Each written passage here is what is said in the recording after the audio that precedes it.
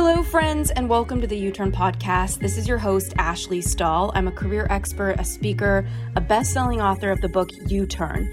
Get unstuck, discover your direction, design your dream career. And I created the U-Turn book and the podcast as a place to help you connect to who you truly are at your core. And that's why every single week, I want to bring a guest on with the intention of helping you expand what's possible for you, both in your confidence, whether it's in work or love, and just in life in general. So let's get into this week's episode. U-Turn friends, if there's anything you know, if you've been watching me on Instagram, it's that I'm making new friends and living in Florida. And somebody really special who I've come across is Dr. Anna Yusim. She's an internationally recognized, award-winning, board-certified Stanford and Yale educated psychiatrist and executive coach.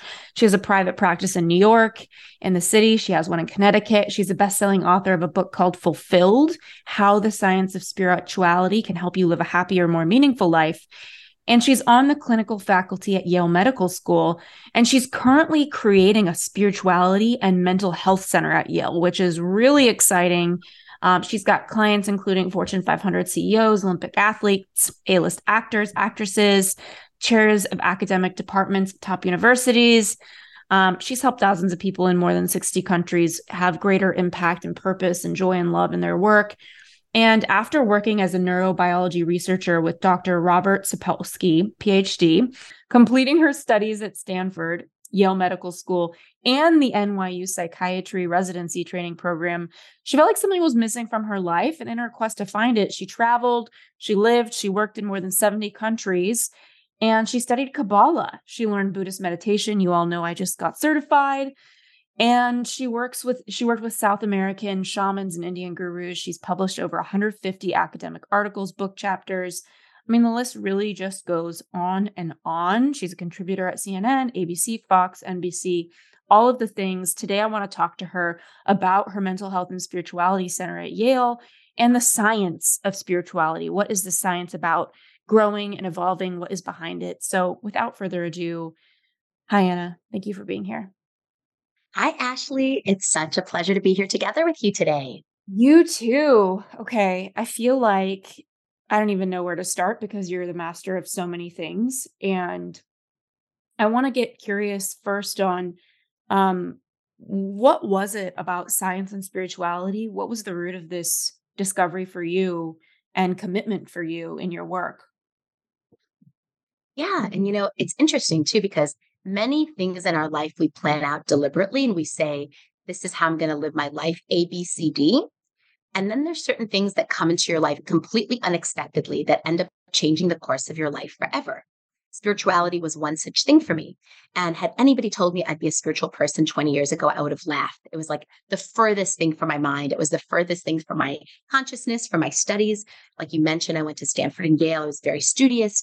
At Stanford, studied biology and philosophy, took a few years off, was a management consultant, eventually went to Yale Medical School, really, really wanted to figure people out and loved how the mind worked, and was really inspired by existential psychiatrist and author Irvin Yalom, wanted to be like him. So I was like, I'm going to follow in his footsteps. I'm going to be an author and a psychiatrist and write these stories about my patients' lives and their inner worlds. So that was the plan. And I was proceeding along this plan up until the end of my residency. So then a number of things started happening in my life towards the end of residency. First and foremost, I hit my own dark night of the soul where nothing seemed to be working in my life. I was miserable in my residency. I was working really, really hard and I wanted to be a psychiatrist. I knew that was my path, but residency can still make you pretty miserable. So that I had broken up in a long-term relationship, a 5-year relationship, started dating somebody new, learned that that person was dating all these other people. So there was this heartbreak and just all these other things coming up all at once. And what it made me realize was that, you know what, all of these methods that I have to help people through distress, through depression, through darkness, they're really not helping me as I'm going through my own transformation, my own pain. And I'm like, what are other methods? I started really starting to think more broadly about other ways to heal, other ways to transform our pain, to transform our suffering. And that got me started on curious about the notion of the soul. And it was that together with this idea that I'd met this person who I thought was my soulmate. He obviously didn't get the memo. He didn't think he was my soulmate, but I thought he was my soulmate. So it was like try to understand, what is the soul? How does it fit into this healing process? What is this concept of soulmate?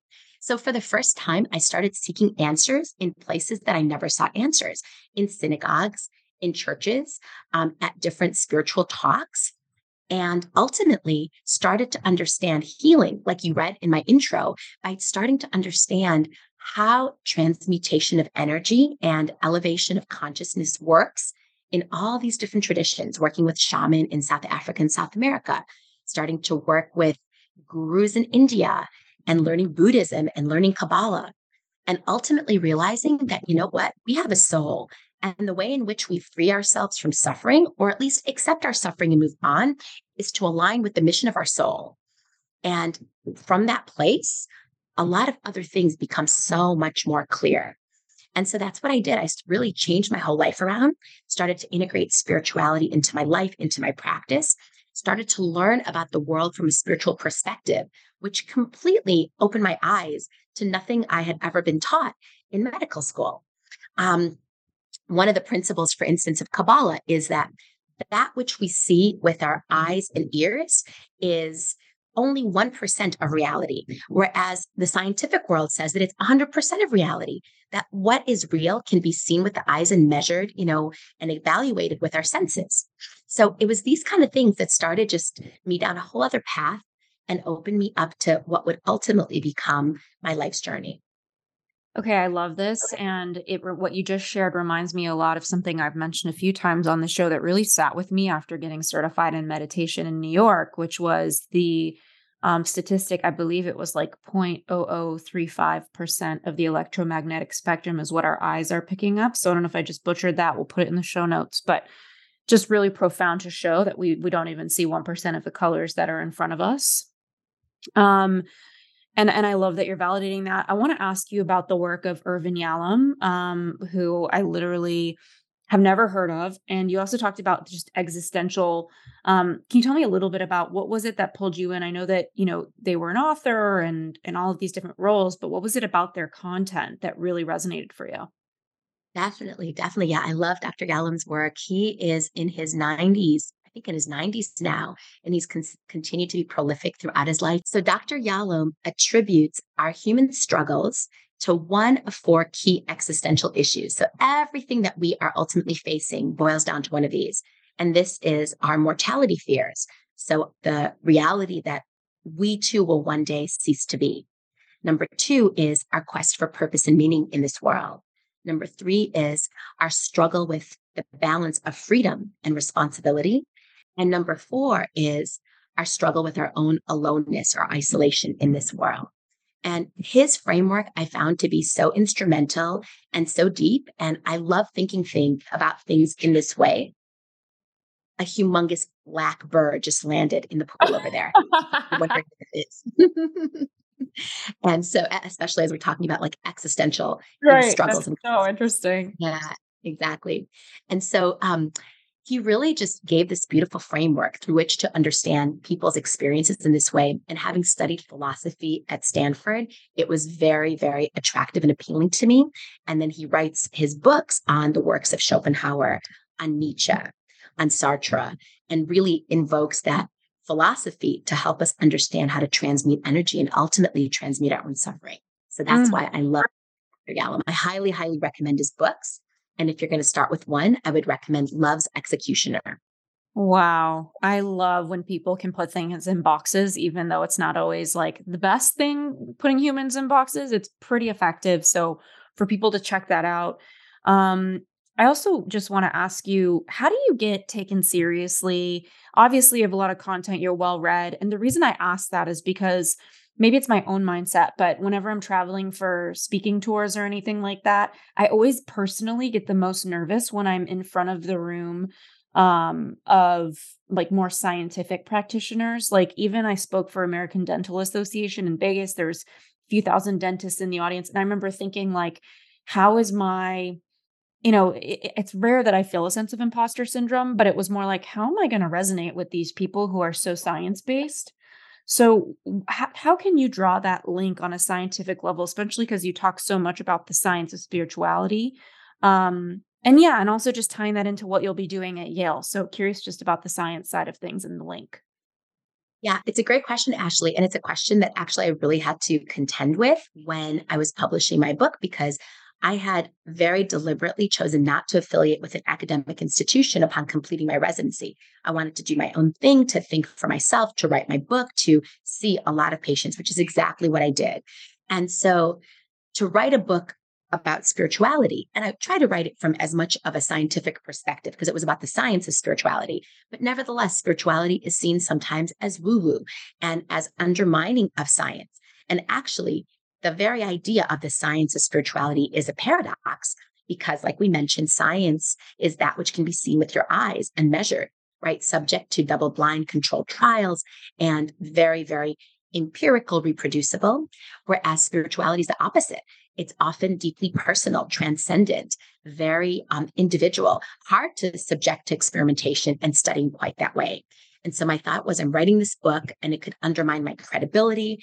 It could lead people to not take me seriously, exactly what you felt, what you said. So thank goodness that proved not to be the case, but I was certainly open for it to be the case. The reason it proved not to be the case is because I sent my book to a number of colleagues, and a number of colleagues came back saying, this is really what is needed right now in the way that our society is moving.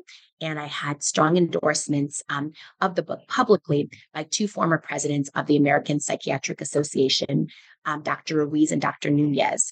And so that I think really, really solidified the book as something that, wasn't just woo woo. And then a number of other psychiatry colleagues also stood behind the book and wrote a number of review articles, etc. So, and it was actually then I was going around the country presenting the ideas of the book. And then I went to Yale where I'd gone to medical school. And it was then that I was asked to come and invited to come back on the clinical faculty.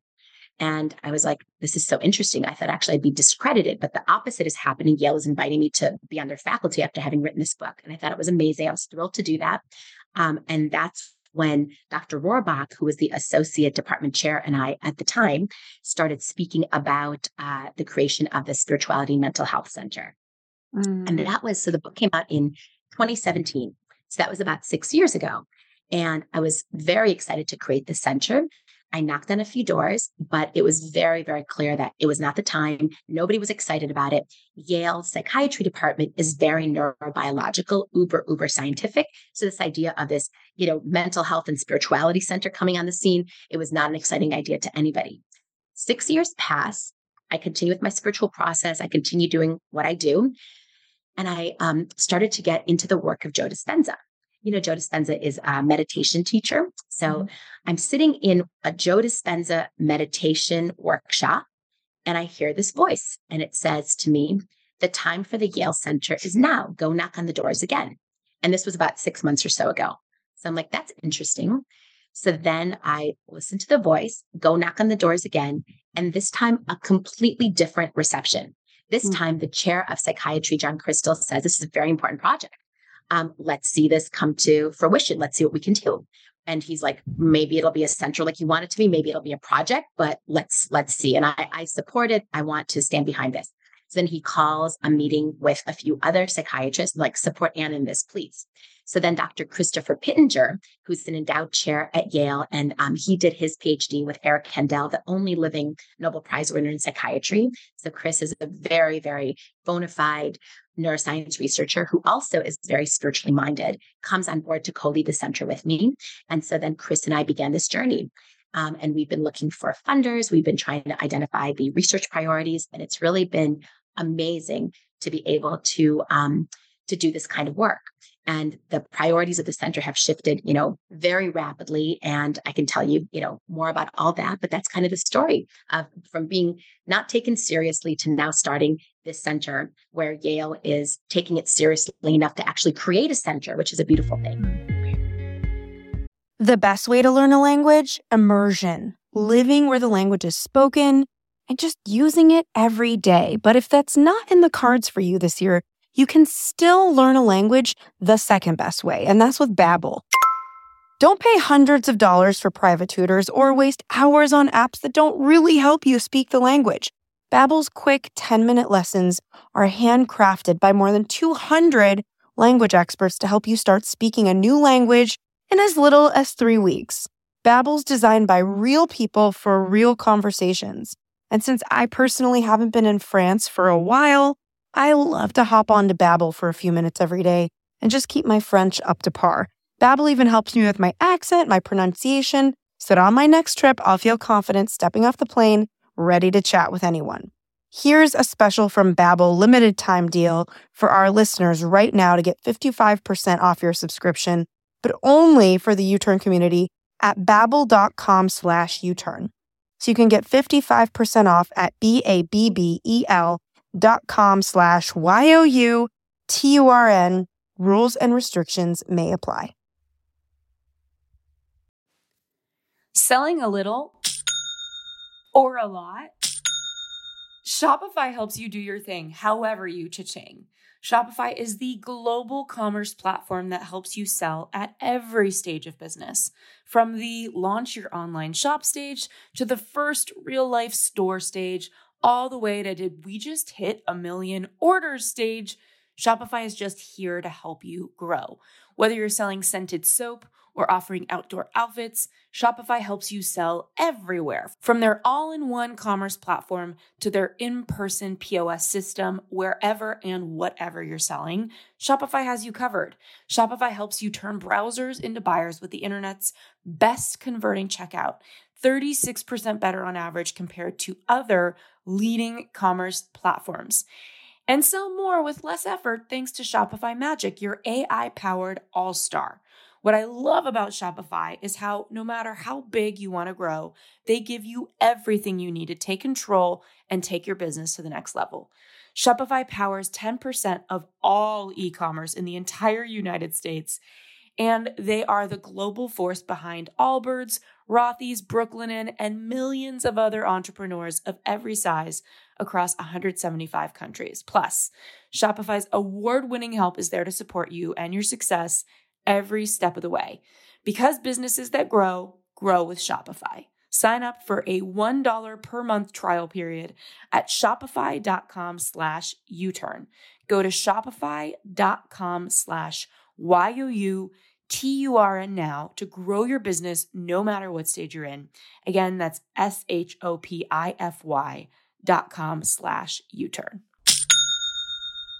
What's going on, U-Turner? This episode, I wanted to take a moment to just acknowledge one of my absolute favorite brands in the world making the biggest impact on my day-to-day beauty, and it's Herbal Face Food. It's the only skincare product that I've become so obsessed with. I use it every day. I didn't even reach out and ask them to sponsor the podcast. I wanted to just stop by and highlight one of my favorite things. I am the first person to admit that I obsess over skincare. If I could make my skin look like I'm 7 years old, I probably would. And I want to share with you the one thing that I've been using that has changed my skin, and it's the Cure product from Herbal Face Foods. So if you have acne or hormonal acne or even a melasma, any discoloration on your face, it literally cured my hormonal acne in less than 2 weeks. It left my skin feeling so soft, so smooth. And since I'm really particular about what I put in my body, I also care about what goes on to my body. So Herbal Face Foods product is made from 57 natural botanicals, and their products are antiviral, and yes, they are so natural that you can literally eat them, though I probably don't recommend trying to. I loved it so much that I wanted to reach out to them and get a discount code for you so that you can experience them. So just head on over to ashleystahl.com/skin. That's ASHLEYSTAHL.com/skin and use the code Ashley20 at checkout to get a discount on your order. I love their serum and I love their Cure product. I use it every morning, every night, and it's just been such a game changer, making me look younger, my face look brighter. I hear from so many of you. I wanted, instead of posting an ad right here, to just share and shout out one of my favorite brands and give you this promo code of Ashley20 over at Herbal Face Foods. Thanks again for tuning in, and back to the episode.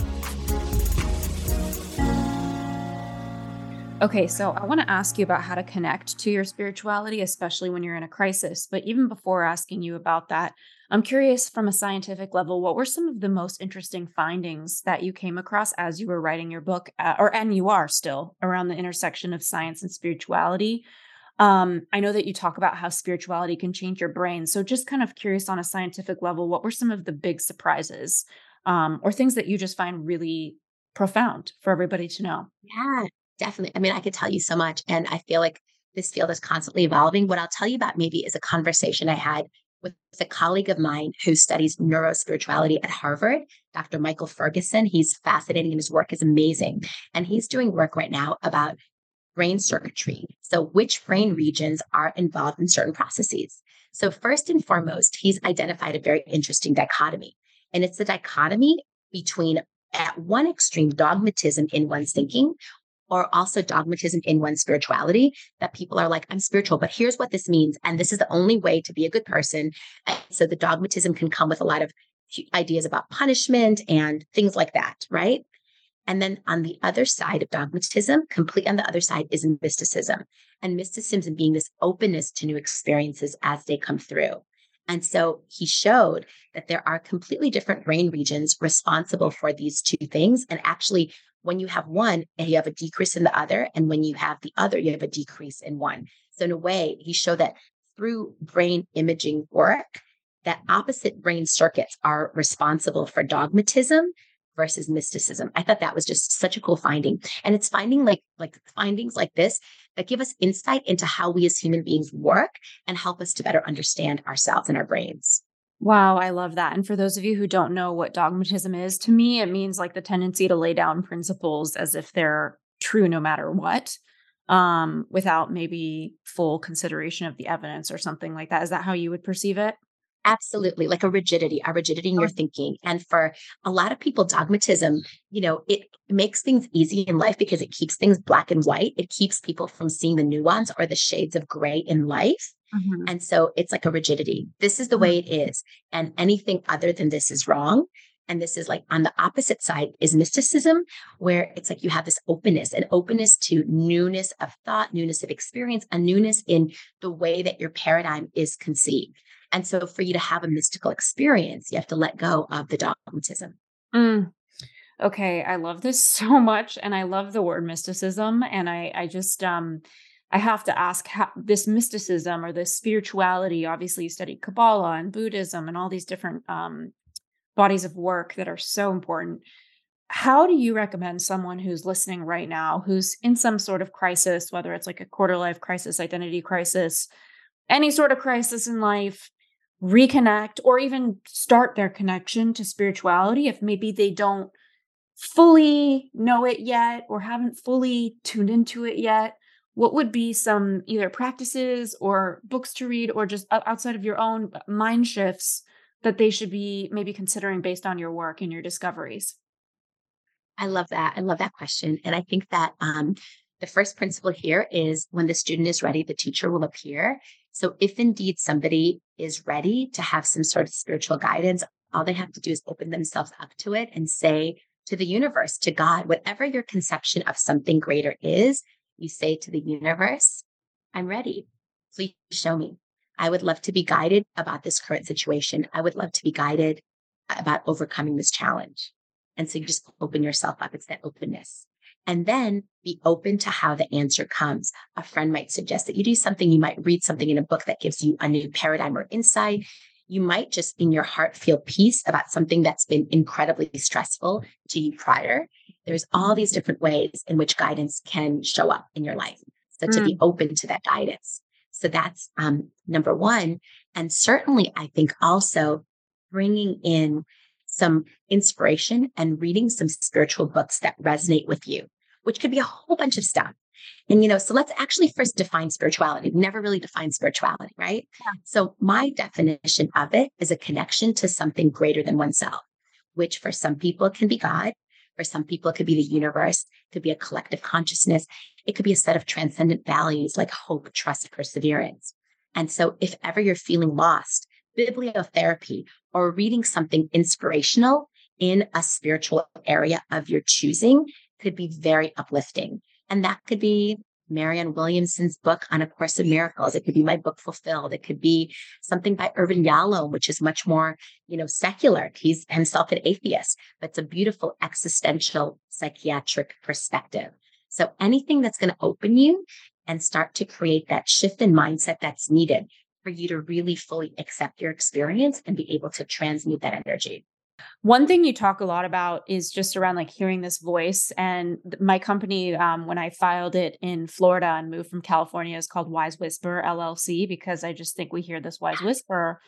And I've been working on a series of meditations because I think that getting into that calmer state helps you hear wisdom. But what I feel like you're talking about a lot is what a lot of people would call intuition. How would you recommend people can integrate and connect with their intuition? And how does somebody know when that voice that they had hear? Because we get so many voices in our head. I have like a whole board committee. How do we know when that voice is intuition, is wisdom? And for those of you who are listening to this, living through intuition is a whole different way of life. Because to me, the definition of intuition is knowing what you know without knowing why you know it. And to attune to that, it's like you're constantly following this wisdom. So what's the science behind intuition and how do people access it?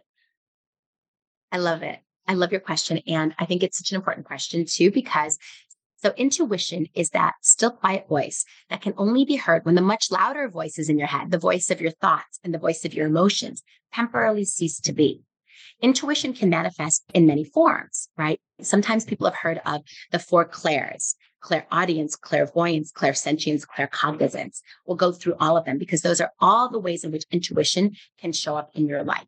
And often one or two of these voices will be dominant, but then the other voices can be cultivated and developed. And so how do you receive intuition? Just like you said, intuition is knowing something without knowing exactly how you know. And it's only on deeper reflection that you can actually see, how do I receive information or intuitive guidance in that way? So clairaudience is when you receive intuitive guidance through that quiet whisper. Like you said, you can hear a voice. It literally feels like a voice. It's sometimes hard to differentiate that voice from your own thoughts, but it's very much that. It's like that still quiet voice, clairaudience, right? You're hearing it. Clairsentience is you're feeling it.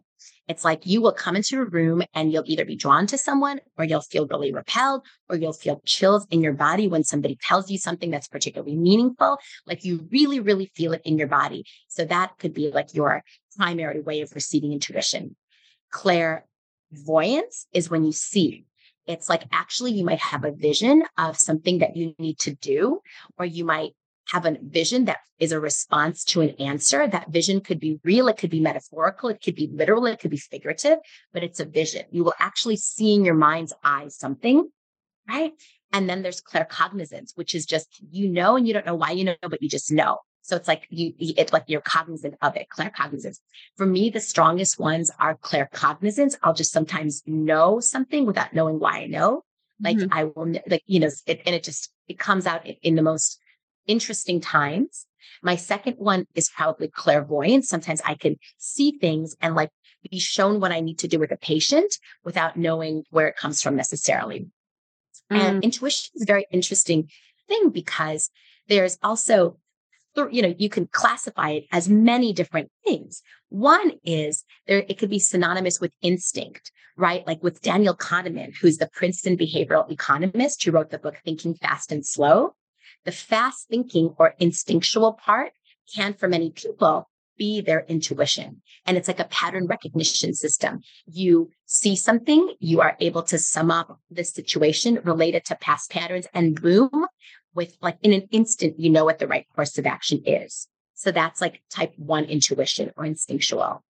Type 2 intuition is that you are in proximity with a person and you're able to receive signals from that person outside the regular channels. The regular channels are, as you and I are talking, through voice, through gestures, through mannerisms, by looking at each other. Like we can communicate a lot. But you can be sitting in a room with someone and suddenly just know something about that person. And you're like, I don't know why I know this, but I can tell this about you. That's type 2 intuition.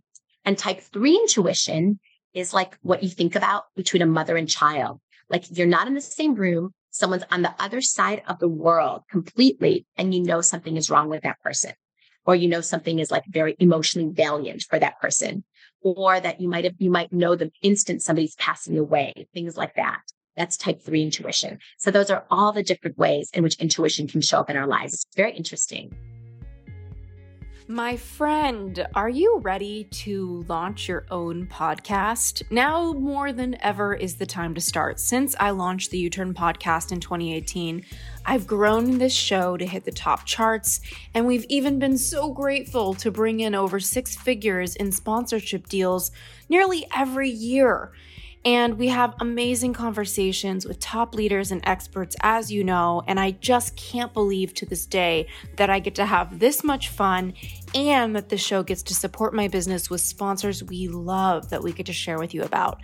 I'm so enamored by the fact that I get to have this much fun and impact while being paid to do it, and I want the same for you. So if the idea of you doing the same, creating a podcast, monetizing it, and making an impact feels exciting and expansive, you're in the right place. And I want to share with you that my podcast launch course is coming. But in the meantime, I wanted to give you a complimentary, very detailed launch checklist filled with prompting questions to get you clear on your show, tactical action items, and everything else that you don't forget anything, as well as the creative ideas to market and launch with impact. So what I have here is more than just a free checklist. It's the beginning of your future as a fellow podcaster. I really want this for you if you have the inspiration I did. So head on over to ashleystahl.com/checklist and you can get this tool that's totally free. Again, that's ashleystahl.com/checklist for my free checklist to start your podcast and launch with love.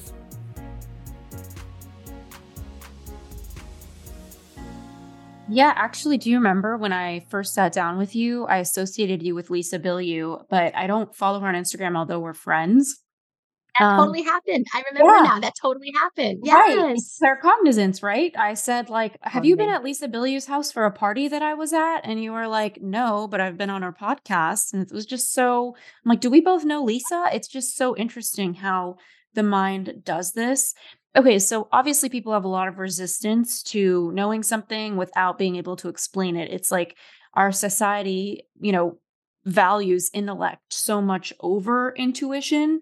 I think the workplace, which is completely irrelevant, but for this conversation, they value extroversion potentially more than introversion. So I think society is kind of built on these alleged norms.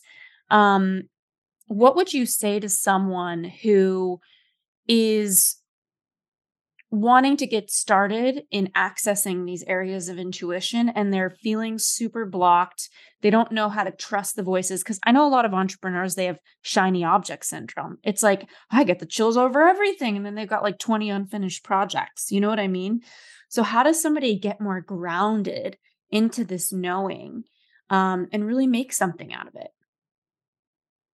Yeah, it's a beautiful question. And I think that ultimately connecting to your intuition is like connecting to the deepest part of yourself. And it's something that can be made into a spiritual practice. And just like you said, the more that you can ground into it as a spiritual practice, the more it becomes part of the foundation and part of the backbone of your everyday life.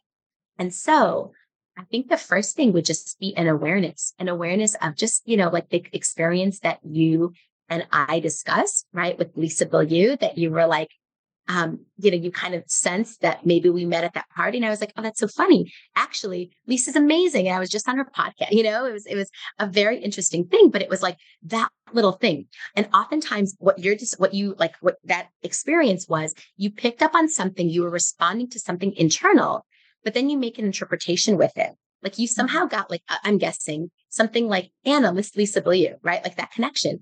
And then the way that your brain interpreted that connection, oh, I was just at Lisa Bilyeu's party. Anna must have been there, but actually that might have been the wrong interpretation. It would actually have been, oh, ask Anna about Lisa Bilyeu. Maybe you guys will do podcasts together. Or, you know what I mean? Like if we were to kind of put meaning or language to it, and so I think it's like recognizing those tiny little things and seeing what's actually coming up for you. How are you receiving information, and maybe going back and what parts of your life has intuition being meaningful?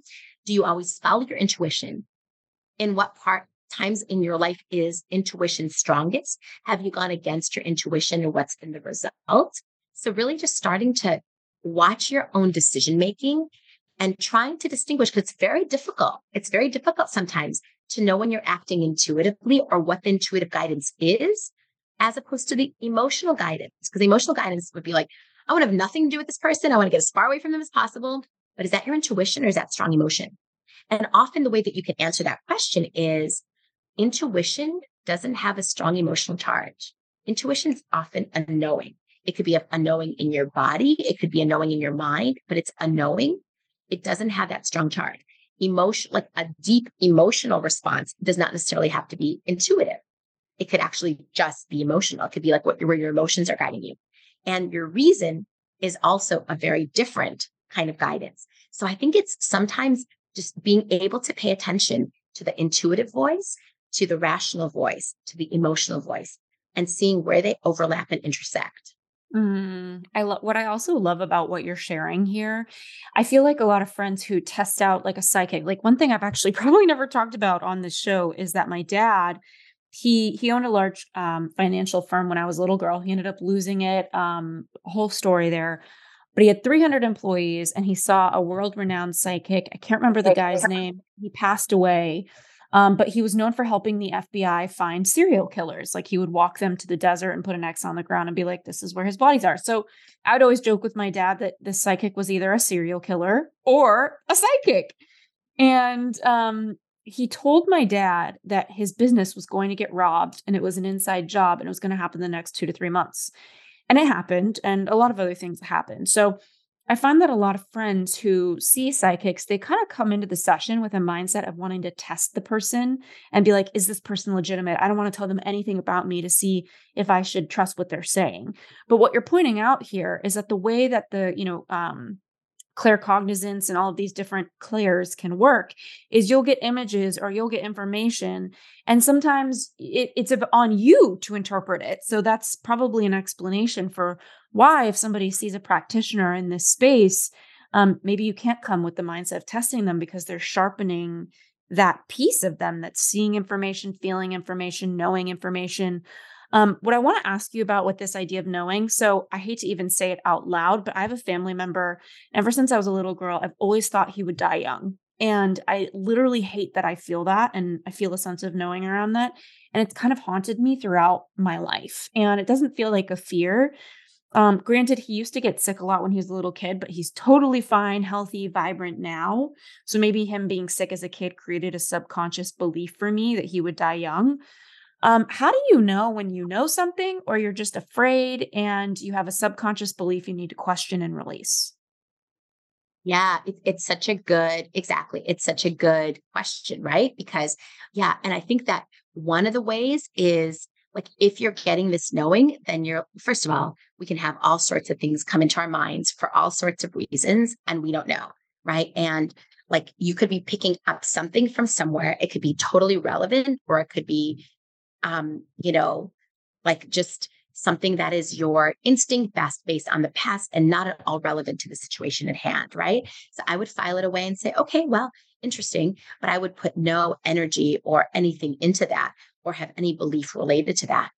Um, yeah. And I mean, you could be picking up something in somebody's karmic path, but then people can change their destiny all the time. We have Right. so much free will to change all that, right? And it is very interesting. And often, like I think the way to distinguish, for instance, fear from intuition is fear will be very charged emotionally, whereas intuition will be a still quiet knowing. Hey, U-Turn friends, it's Ash here, and I've got to admit, my closet has been incredibly crammed with a lot of clothes, but nothing to wear. The solution? I decided to donate a ton of them and turned to Quince. They are the upgrade for high-quality, affordable pieces. Now I have a wardrobe of luxury essentials that transition from one occasion to the next. And the best part? I stayed on budget. All Quince items are priced 50 to 80% less than similar brands.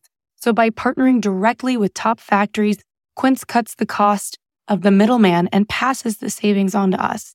Quince only works with factories that use safe, ethical, and responsible manufacturing practices and premium fabrics and finishes. I just love them. I recently got the Italian pebbled leather crossbody bag, and it is the perfect size for a purse when I'm out on a date night, traveling light, or just don't want anything bulky weighing me down. I really love what they're doing. Indulge in affordable luxury. Go to quince.com/uturn for free shipping on your order and 365-day returns. That's QUINCE.com/YOUTURN to get free shipping and 365-day returns. That's quince.com/uturn. I used to be one of those people who thought that they really didn't have time to prioritize wellness, but I recently came across Aloe Moves, and now my entire mindset has changed. This app makes it so much easier for me to keep my wellness routine on track, and because they have everything in one place, there's yoga, Pilates, fitness classes, mindfulness, self-care tips, healthy recipes, so much more. You all know I love a little recipe situation. From beginner to advanced, Aloe Moves has the flow or class that will totally fit your schedule. Their classes range from 5 minutes to an hour, depending on what I'm feeling for that day. Trying to get in a good sweat? Then you've got to try their award-winning workouts like sweat-inducing yoga flows, HIIT classes, or reformers Pilates workouts with or without weights. Or find stress relief with meditations, affirmations, face yoga, gua sha, dry brushing, and journaling for your more quiet moments. Unlock your personal wellness routine with Aloe Moves. Go to aloemoves.com now and use the code ALOEMOVES30 for an exclusive 30-day free trial and enjoy 20% off an annual membership. That's ALOMOVES.com, code ALOEMOVES30. ALOMOVES30. aloemoves.com, code ALOEMOVES30. Now let's get back into this week's episode. I've said that before in some way or another, where I feel like intuition is a little bit more absolute. It sounds a little more like, yes, no, this is good, this isn't good, versus I feel like fear is more emotive. It's like it talks and talks and talks and goes and goes and goes. Okay, so we are living in a time right now where I think an unusual amount of people are feeling a sense of emptiness. And I don't know, like you talked about Yalam's work and these four human struggles. What would you have to say from a scientific or spiritual standpoint, or the intersection, ideally, of the two, to the people right now who are listening and they just feel this nonstop sense of emptiness, whether it's in their jobs, in their lives? They want more purpose. They don't know where to get started. They're going to listen to this, maybe start tuning in or noticing where their intuition is best, because it sounds like there's different clairs that people maybe lean towards more. But yeah, like just any message that you might have or any research you have to help people navigate these feelings of emptiness. Yeah, absolutely. And I think emptiness, especially with the trauma that people have endured with COVID in the last few years in life, the social isolation, the collective trauma, the many, many things that people have been through. I think the void is a really huge thing, not to mention it's also just part of our human struggle, that our existential struggle as human beings on how do we fill this void? We all come into this life with some form of a void. And I think first it's doing some like assessment of your current situation and awareness of where does that void come from? Maybe it's something that has always been there. Maybe this is part of the human condition. And then it's like doing these two things. One is if it's part of the human condition, then we work to accept that void as a part of yourself, as a part of being a human being. And you accept that and say, okay, this might be a part of me. But you know what? On top of that, I also can make choices to be happy, to be filled, to be productive. I don't have to first and foremost completely rid myself of this void in order to have a complete, fulfilled, healthy, happy, dynamic life. That's number one. Number two, if this void isn't something that's been a part of your life, your whole life, if this is something that more has presented recently, then we backtrack and you're like, what was present in my life when that void wasn't present? And is the void indicative of a change that I need to make, or is it indicative of something that I need to shift, or people that I need to either bring into my life or release from my life, or a change that I need to make? Like, do I need to be somehow courageous to address this void? Do I have to create some changes, often courageous changes, to do what I need to do to follow where this guidance is taking me?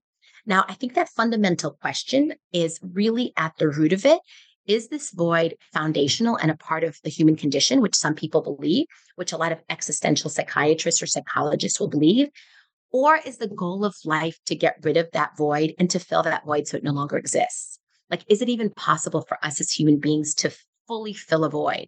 Or is the best that we can do fill it sufficiently and coexist with our void or with our fear or whatever that other place of pain and suffering is within us, to coexist with that while doing our best to live the best life possible alongside that? You're giving me so many questions because it's like you're just full of information. Okay, so there's a part of me that wants to ask you some more scientific things, like what are sound baths doing and all these different spiritual practices. Like I know a lot about meditation. I've shared a lot about that on the show, but I'm curious if you could share the science behind any sort of practices like burning sage. I know that there was some research that it actually kills a lot of bacteria in the room. So it is literally clearing. But sound baths or burning sage, Palo Santo, any spiritual practices that you can share the science behind them or why they're so helpful for the human body and experience? Absolutely. And I think, like the majority, there's so much science behind so many of such practices. And I would think probably the one with the most research behind it is different meditation practices. And it's really amazing how different meditation practices, what they show. Um, Dr. Joe Dispenza, he's actually has a lot of scientists doing fascinating work. And what he's shown in that work, so he has people come for a week-long meditation retreat where during that week, people are meditating between 20 and 30 hours per week, maybe 35 hours even, plus having another 20 hours where they're understanding sort of creating the meaning making portion, understanding what's happening in their body during meditation.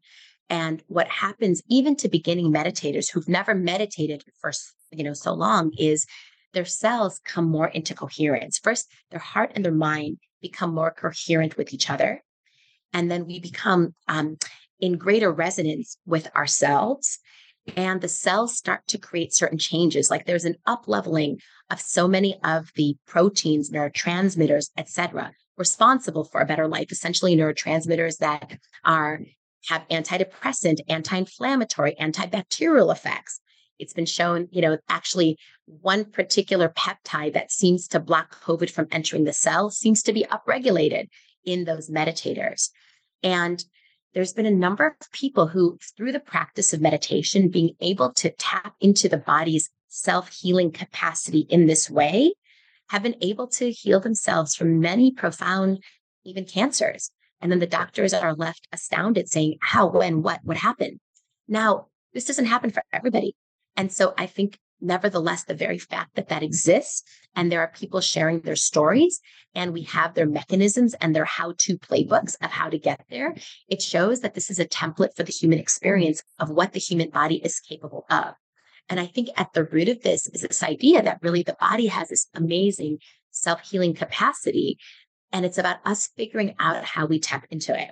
You mentioned sound healing. Sound healing also, through the vibration and resonance of the sound with our cells, is able to bring our cells into greater coherence. And, there was actually Dr. Gaynor, Mitch Gaynor, who used to run the cancer center at Cornell.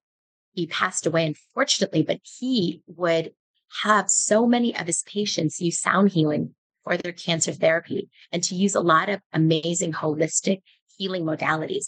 This is actually one of the things we want to study at Yale, that yes, we currently have many, many things that could help with mental health from a psychological and from a psychotherapeutic as well as psychopharmacologic standpoint. But what we don't have as much research on is the natural alternative holistic modalities. So this is another huge thing we want to study at the Yale Center, to understand how more holistic modalities can help people to heal from some of the most devastating mental and physical illnesses. Okay, so I know you're a meditator. You are like my reminder from the universe to get back into my practice because ever since I moved from New York and I've just been kind of living here, there, and everywhere, I've let myself get out of that routine. Um, Outside of meditation, is there any fun, interesting, random spiritual practices that you deeply rely on that you can share with us? I love it. Random, fun, interesting. Yes, all sorts of them. I mean, I don't know how random this is. I, from Kabbalah, love the very practice of Shabbat. So I love doing Shabbat candles, lighting Shabbat candles every Friday. Another practice from Kabbalah is a mikvah bath, which is like the spiritual bath when you say with a certain prayer. Whenever I am somewhere where I have access to a pool or a spring, like here in this place where I am in Costa Rica right now, every day I try to do 2 mikvah baths, and they're amazing. And you feel so renewed and rejuvenated after that. Um, and other fun spiritual random practices, even like a short meditation, 15 minutes once in a while is a beautiful thing. Connecting with another person through eye gazing, another very, very deep thing that puts you into synchrony and resonance with yourself and with another person. So those are a few, but there's so many more. Okay, so I have a very random question that has come across my mind around sound. So we talk about the resonance of the sound and how it can be healing and cancer patients using it. And I love that you bring up Joe Dispenza because I feel like outside of you, he's the only person I really know that's out there doing the intersection of science and spirituality in a way that so many people can start to understand it. Um, okay, I hear sirens all the time in New York, and I think to myself, sometimes the sirens need to be on and move the cars out of the way, but other times I wonder if the sirens are just going to get people to move out of the way for what is probably not a full-on emergency. And I wonder if the damage that the sirens are doing to people's nervous systems is outweighing the benefit of getting them to for all the cars to just move out of the way. So my point is, alternatively, would you argue that sound is also damaging for people and their cells, given that sound baths are meant to be healing with different sounds? But I also know that day to day we run around the world, especially New York City, and some of the sounds are probably damaging us in some way that I don't understand. Oh, for sure, for sure. And sound exists on different frequencies. There's concordant frequencies and discordant frequencies. And there's certain frequencies, like there's a frequency of love, there's a frequency of peace, a frequency of joy. And that is because those particular frequencies lead people to feel wonderfully. Now, sirens are the exact opposite. It's those frequencies that lead people to feel horrible.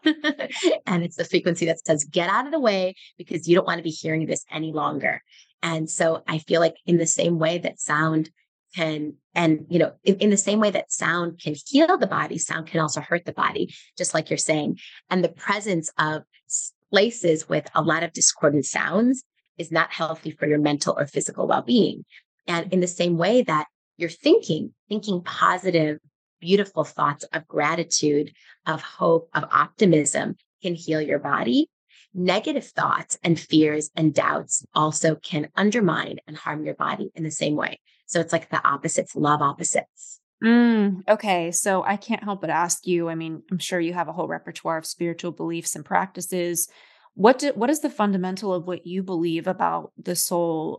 Do you believe in reincarnation? Would you consider yourself identified as Kabbalah or Buddhist? Or I'm just kind of curious personally, based on all this research you've done, where you've landed. Yeah, definitely. I mean, I see myself as a citizen of the world, and I'm interested in so many different spiritual traditions and about learning and experiencing all of them. Kabbalah was a huge and foundational part of my being. And now I'm going into, very, very different directions. And I felt like with Kabbalah, there's also lifestyle practices, some of which I think are amazing and some of which I found a little restrictive.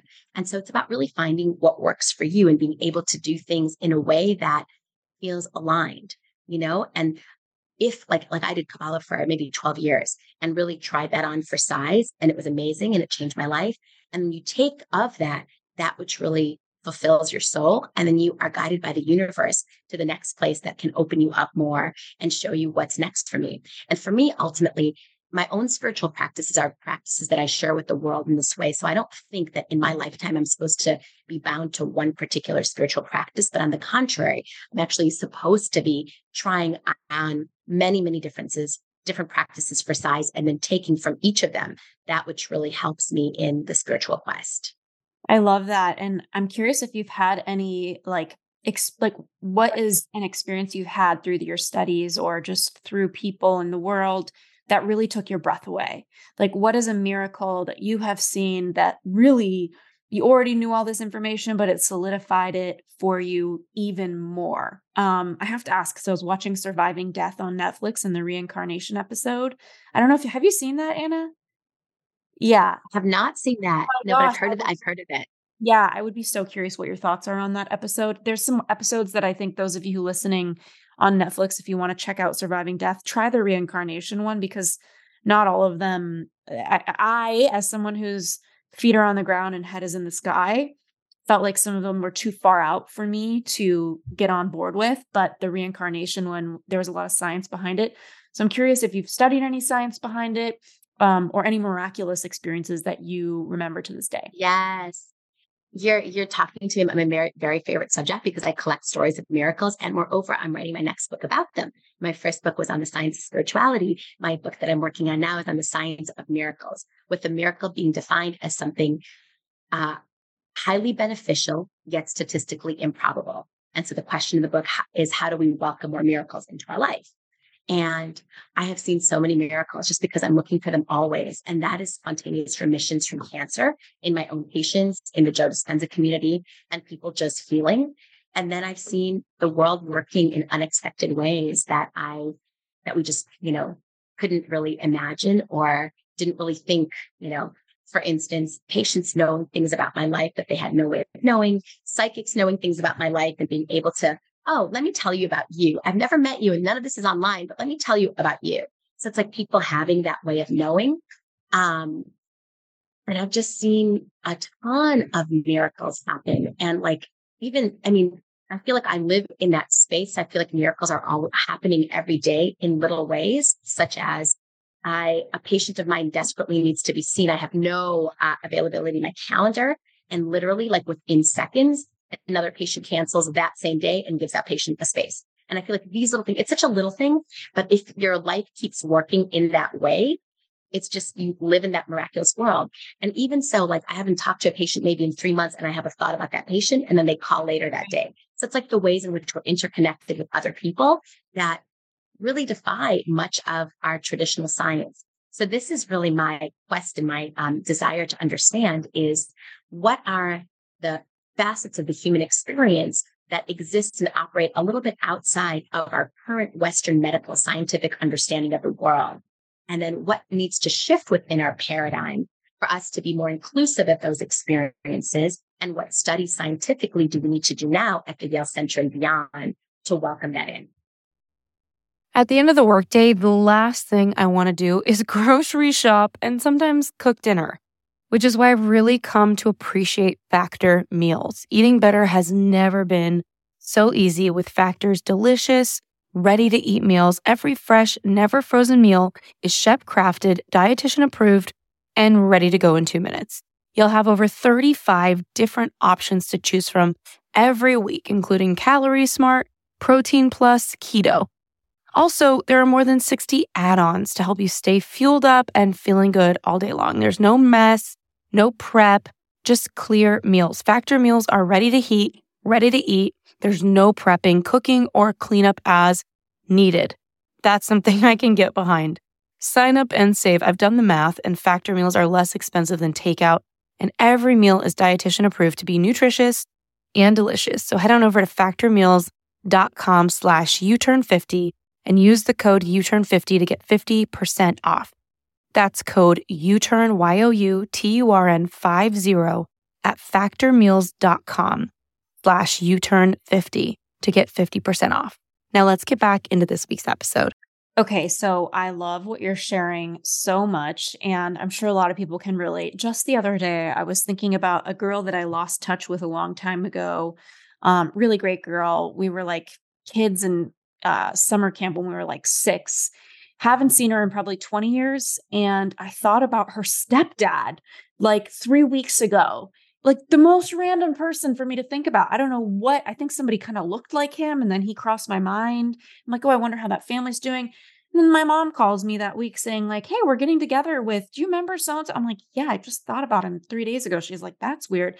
So I think this is happening all the time, and we just don't give it weight because we're in such an intellectually driven society and not prizing the spiritual. Final question. What would you say happy people are doing more of? Or what do you see in the happier people when it comes to the work that you're doing? I think happier people it's where you put your attention and energy, and they're putting their attention and energy on things that are generative, dynamic, They are surrounding themselves with amazing people. They're having incredible, inspiring activities. They are giving of their energy to helping others. That's a huge, huge thing. They feel very purpose driven and mission based. They know why they're living their life. They have a clear sense of their purpose and they're open to flow. They have a sense of their self-worth. They have a sense of themselves being deserving of happiness, of joy, of whatever they want. And they put out their intentions to the world and then manifest it accordingly. I think that those are a few things. And we all go through difficulty. We all go through trauma. It's just part of life. It's how we can transmute those energies. And I also don't know, like I treat a lot of people who are very influential in the world. And there isn't anybody who I know who's super, super happy who doesn't also have pain and darkness in their life. It's just that balance that we as human beings live. And so it's being able to really feel the joy and fill your life up with that joy while metabolizing what you need to metabolize. Okay. Where can everybody keep learning from you? Where should they start in your work? Yeah, I'm sure a lot of people are going to want to read more from you. Thank you so much, Ashley. So my website is Anna Yusim, www.annayusim.com. And we're going to have information there about the Yale Center and a movie that we're making right now. And the book is on there. The next book is on there and so much more. So I love collaborating with you, Ashley, and doing this together. And I can't wait to see you in Miami when we're there again soon. See you soon. I'm so lucky to be friends with such a big, beautiful brain and soul. And thanks again for coming on to the show. Thank you, Ashley. Thank you so much for tuning into the U-Turn podcast. And thank you again so much for our sponsors. We are here because of you. And to our listeners, thank you for checking out our sponsors. We always pick people and brands that we trust and we believe in. And just for listening to the show, writing your reviews on the Apple app, and just being willing to make your own U-turns. We'll see you next week.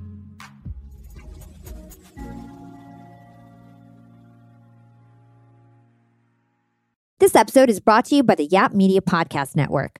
I'm Hala Taha, CEO of the award-winning digital media empire, Yap Media, and host of Yap Young and Profiting Podcast, a #1 entrepreneurship and self-improvement podcast where you can listen, learn, and profit. On Young and Profiting Podcast, I interview the brightest minds in the world, and I turn their wisdom into actionable advice that you can use in your daily life. Each week, we dive into a new topic like the art of side hustles, how to level up your influence and persuasion, and goal setting. I interview A-list guests on Young and Profiting. I've got the best guests, like the world's #1 negotiation expert, Chris Voss, Shark Damon John, serial entrepreneurs Alex and Layla Hermosi, and even movie stars like Matthew McConaughey. There's absolutely no fluff on my podcast, and that's on purpose. Every episode is jam-packed with advice that's going to push your life forward. I do my research, I get straight to the point, and I take things really seriously, which is why I'm known as the podcast princess and how I became one of the top podcasters in the world in less than 5 years. Young and Profiting Podcast is for all ages. Don't let the name fool you. It's an advanced show. As long as you want to learn and level up, you will be forever young. So join Podcast Royalty and subscribe to Young and Profiting Podcast, or YAP, like it's often called by my YAP fam, on Apple, Spotify, CastBox, or wherever you listen to your podcasts.